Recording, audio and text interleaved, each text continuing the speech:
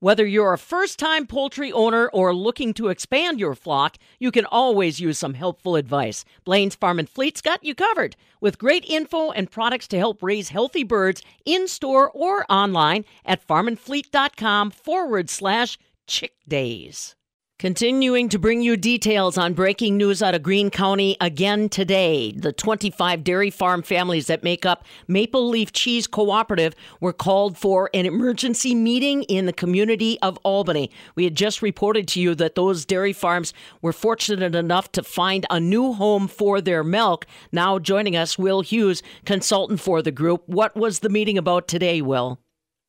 Yes, the good news was, as you followed the patrons, all 25 of them have found at least a temporary home for their milk, and yet everything's coming fast. The plant stopped taking milk deliveries on the 7th, and cheese making ending on the 8th, so we're sitting there with an empty plant, with the co-op owning it, with no revenues coming in.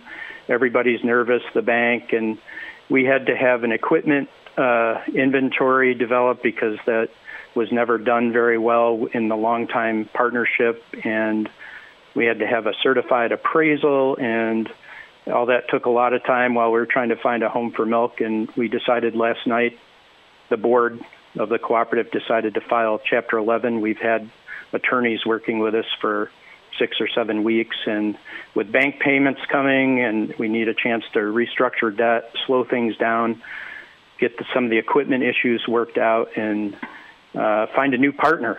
And we've had some progress on that, but the resurging COVID situation has kind of slowed people down a bit, so we hope to get back on track, and this gives us a little bit of time and a little bit of a framework to move forward so that we don't lose everything. And that's really the choice the board faced. They thought was either an empty shell of a plant or with no value, or making this decision. And, that means sacrifices on the part of patrons in terms of getting some payments for November milk and early December milk. But we're going to move to the bankruptcy court to try to get them paid as soon as possible, hopefully before we can get that all aired out before Christmas.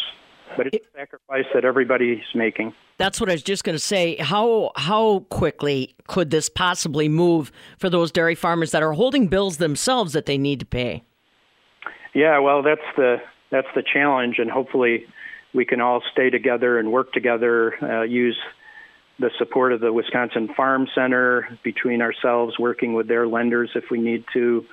Whatever it takes, we will get to that court with a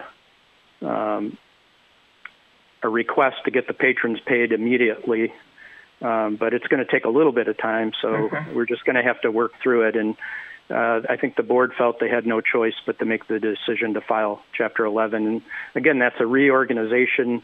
Chapter 11, it's not like the Dean Foods dissolution situation, and it's really to get us to be able to get a new partner, a new cheese partner, and that's the goal. It has been the goal all along, and we're just trying to position ourselves and buy some time to get there. And I'm sure the patrons are not super happy right now, but they're also realize that this has been a situation that we got to stay together and stay strong if we're going to come out the other end with a more promising future, and that's what keeps them together.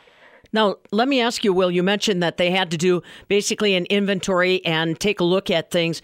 Were there some surprises in that inventory situation, or who owns what? Did that impact the dairy farmers at all?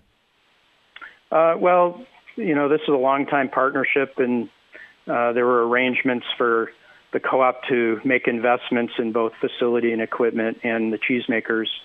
And there's just never a very good detailed inventory. And so we had to go through a process of doing careful inventory, trying to get values of it and do the due diligence to make sure we knew what the co-op actually owned. And it took time.